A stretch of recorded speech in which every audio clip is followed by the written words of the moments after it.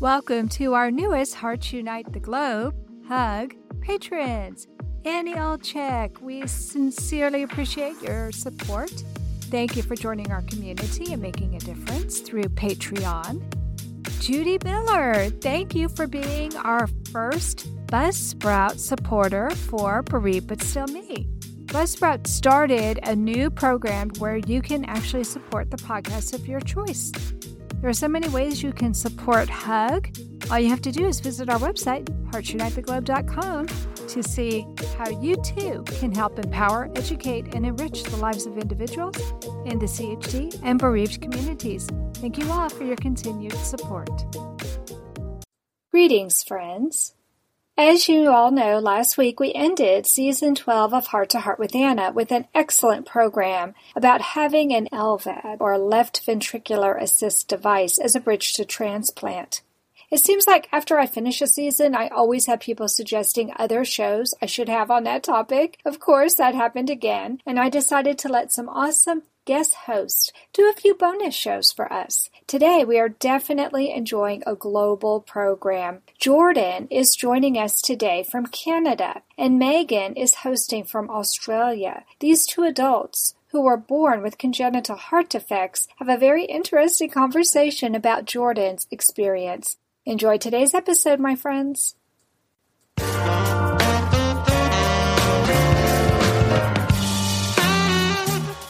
Welcome to Heart with Anna. I'm Megan Tones and the guest host of today's program. This is the first bonus episode of Season 12 of Heart to Heart with Anna. Our theme this season is organ donation and transplantation. So I'm very excited for today's show to feature a seasoned traveller. He is here today to share his story with us about his heart journey and to help us better understand what he endured and why he needed a heart transplant. Today's show is entitled Surviving Plastic Bronchitis Thanks to a Heart Transplant.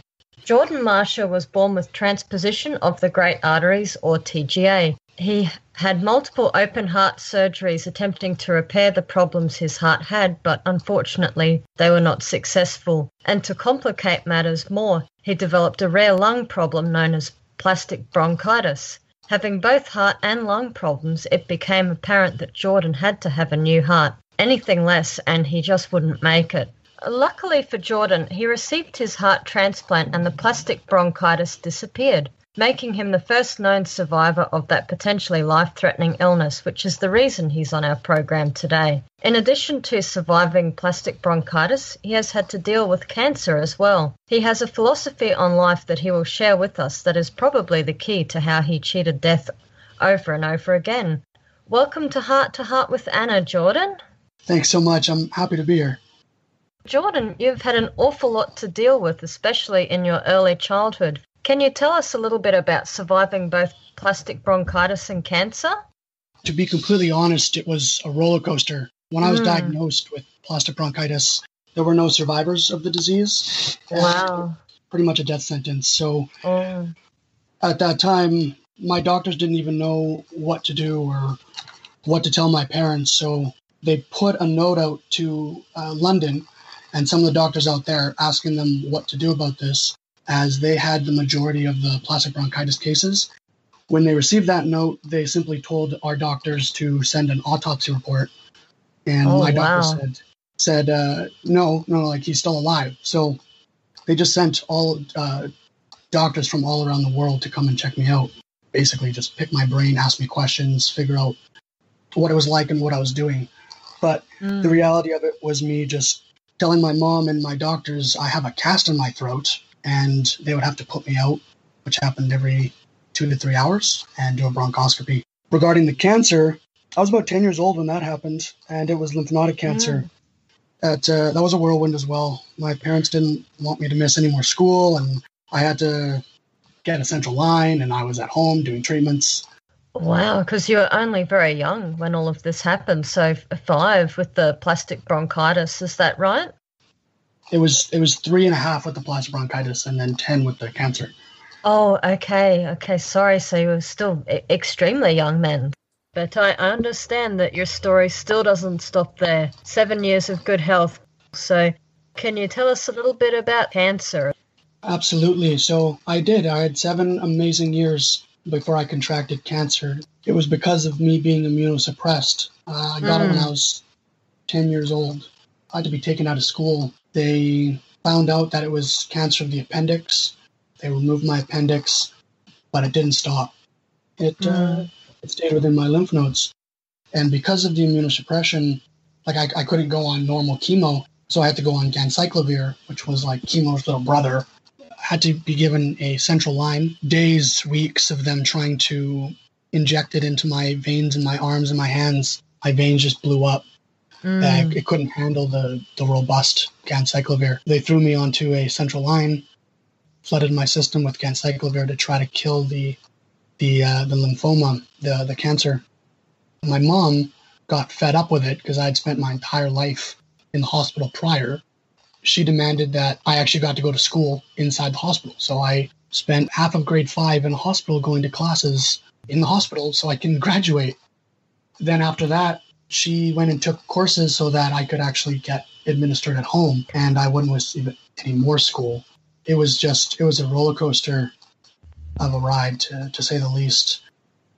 Yeah, so that's amazing what your mum did for you there and how you've managed to get through so much, not giving up. Texas Heart Institute were offering us a mechanical heart, and he said, "No, Dad, I've had enough. Give it to someone who's worthy." My father promised me a golden dress to twirl in. He held my hand and asked me where I wanted to go. Whatever strife or conflict that we experienced in our long career together was always healed by humor. Heart to Heart with Michael. Please join us every Thursday at noon Eastern as we talk with people from around the world who have experienced those most difficult moments.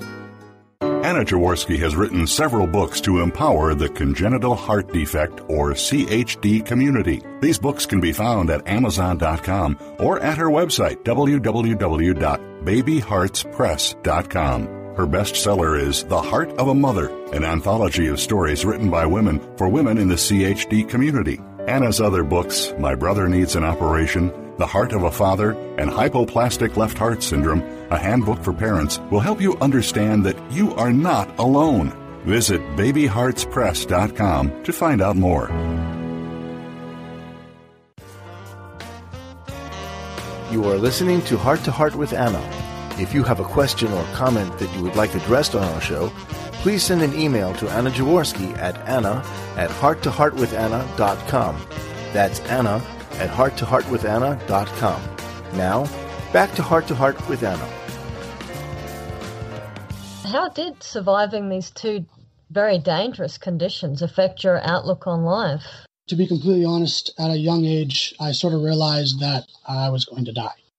Not in that moment, as I had far too much life to live, and I'm actually really stubborn. So I just decided that wasn't going to happen, and I was just going to continue to live as much as I could, as long as I could, without fear. When you're exposed to that at a young age, death, people around you not really making it, you can do 2 things. 1, crawl up into a ball and suffer, or 2, understand that, death is apparent, it's going to happen, and you should just live every moment to the fullest while you can.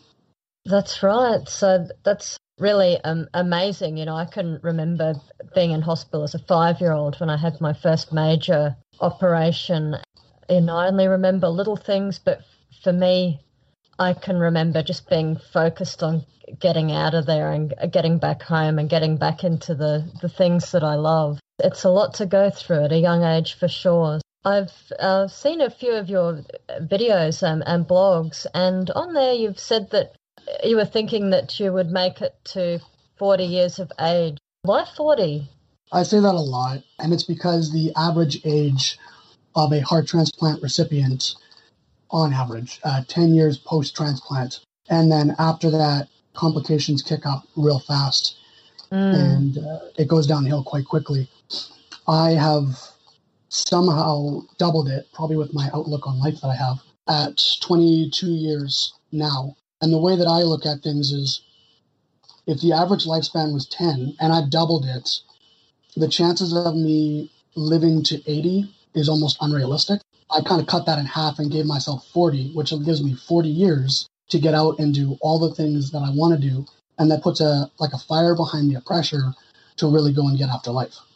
Oh, that's great. I remember meeting an older man in the hospital one time, and he'd had a transplant as a teenager. It's wonderful that you've been able to do so much post-transplant and make 22 years. And, I really hope you see another 22 to keep doing what you're doing.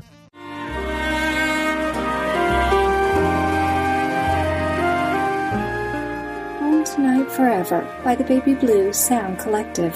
I think what I love so much about this CD is that some of the songs were inspired by the patients. Many listeners will understand many of the different songs and what they've been inspired by. Our new album will be available on iTunes, Amazon.com, Spotify. I love the fact that the proceeds from this CD are actually going to help those with congenital heart defects. Enjoy the music. Home Tonight Forever.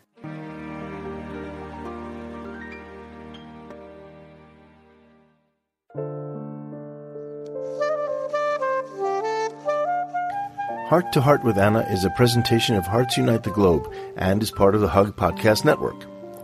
Hearts Unite the Globe is a non-profit organization devoted to providing resources to the congenital heart defect community to uplift, empower, and enrich the lives of our community members. If you would like access to free resources pertaining to the CHD community, please visit our website at www.congenitalheartdefects.com for information about CHD, the hospitals that treat children with CHD, summer camps for CHD survivors, and much, much more.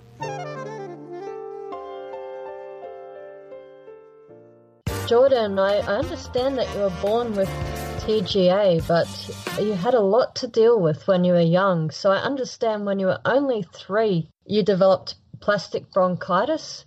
So can you tell us a little bit about that? Absolutely. So when I developed plastic bronchitis, at the time, there were no living survivors. And when my doctors tried to figure out what it was or what was going on, because they had no idea, they contacted doctors in London, which was the only hospital that had dealt with it.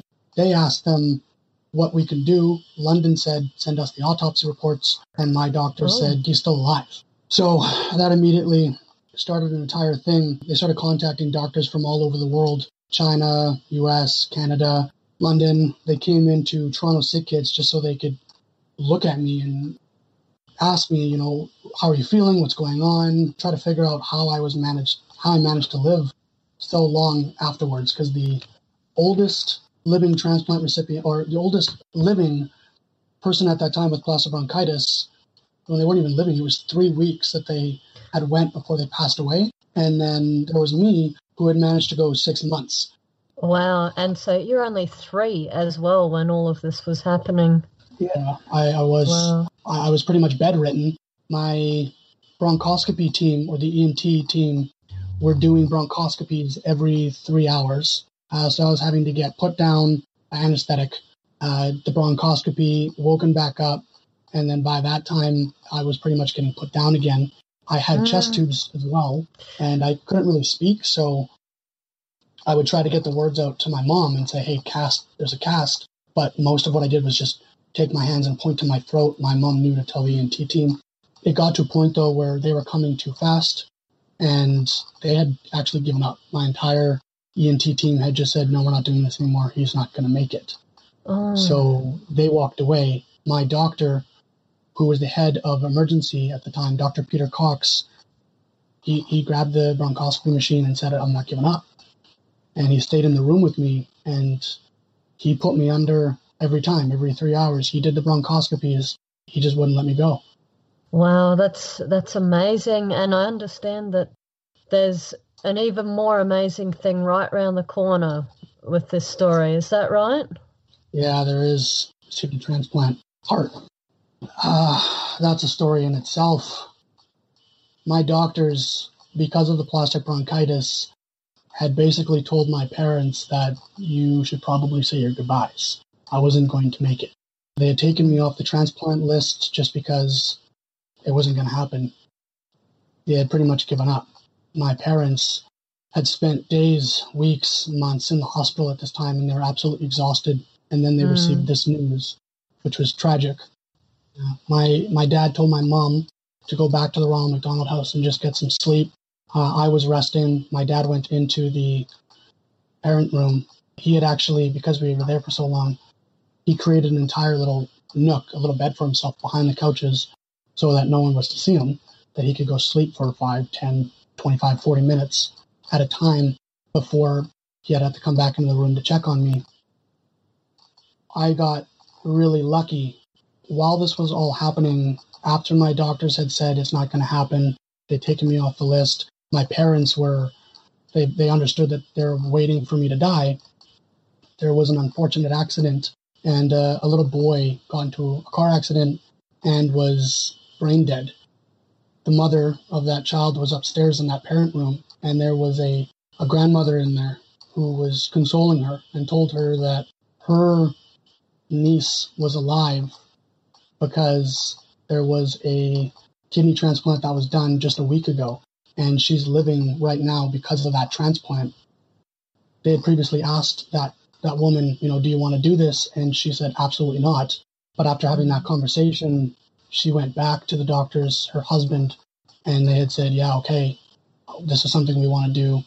Just because of that grandmother who had that story, the doctors told my dad, who was there, who was like feet away from the entire conversation, look, we have a heart, but we have to check to see if anyone can receive it before your son, because legally he's not on the list. And my dad said, okay, yeah, check it. And he didn't want to call my mom because he didn't want to get her hopes up. So they checked the list, and they found out that nobody needed that heart. So the doctors went back and told my dad, okay, look, nobody needs this heart. We can do this, but it's no guarantee. So he called my mom. My mom rushed over from Ronald McDonald's house, and they sat together having a conversation with the doctors, who said, there's no guarantee, he's really weak. The only reason we're doing this is because this heart can't go to anybody. And my parents said, okay, yeah, we understand. We understood there's no guarantees. We understood he was going to die. We understood that he wasn't going to make it. But my dad and my mom knew that I never gave up. I fought through everything from the time that I was born up until I was about 3.5 years old, through plastic bronchitis, through everything that I did. So they said, look, he's not giving up. We're not giving up. Just do the transplant. The transplant ended up being body to body. So it went from that young boy into me without that heart skipping a beat, which was an incredible surgery as it was. I don't even know how long it took. I think it was 14 hours. Wow. And after the surgery, the heart was so big that it stuck out of my chest. I was actually in a coma for about 3 weeks afterwards for my body to sort of heal around it. And when they finally woke me up, my doctor had asked me prior to the transplant, and he said, hey, what do you want to eat? What's the first thing you want when you wake up? And I said, I want a Big Mac. So during the waiting period, while I was waiting to wake up, nobody knew if I was going to wake up. Nobody knew how good my brain activity was going to be, because I was out for a really long time. Nobody knew how things were going to happen. There were nurses from my ward that had known me since I was a kid. People flew in from British Columbia to Toronto to see me, to see what was going to happen. I had nurses from emergency parents. My entire room was just littered with people asking the question, is he going to wake up? And when I woke up, the first thing I said was, Mom, where are you? She came around the corner, she hugged me, my dad was there, and then Peter walked up, my doctor, and his hands were behind his back, and he said, hey, how are you feeling? I said, I'm good. Where's my Big Mac? And he pulled it out. Oh, wow. Okay, so Jordan, I understand that you've got a Facebook page or a web page where you share some of your travel stories and make a few videos about your trips that you've been on. So would you like to share that with us? Absolutely. So you just it's on Facebook. It's a watch channel, sort of like a TV show, and it's called Jordan D. Marcia, Jordan with an A, and then Marcia.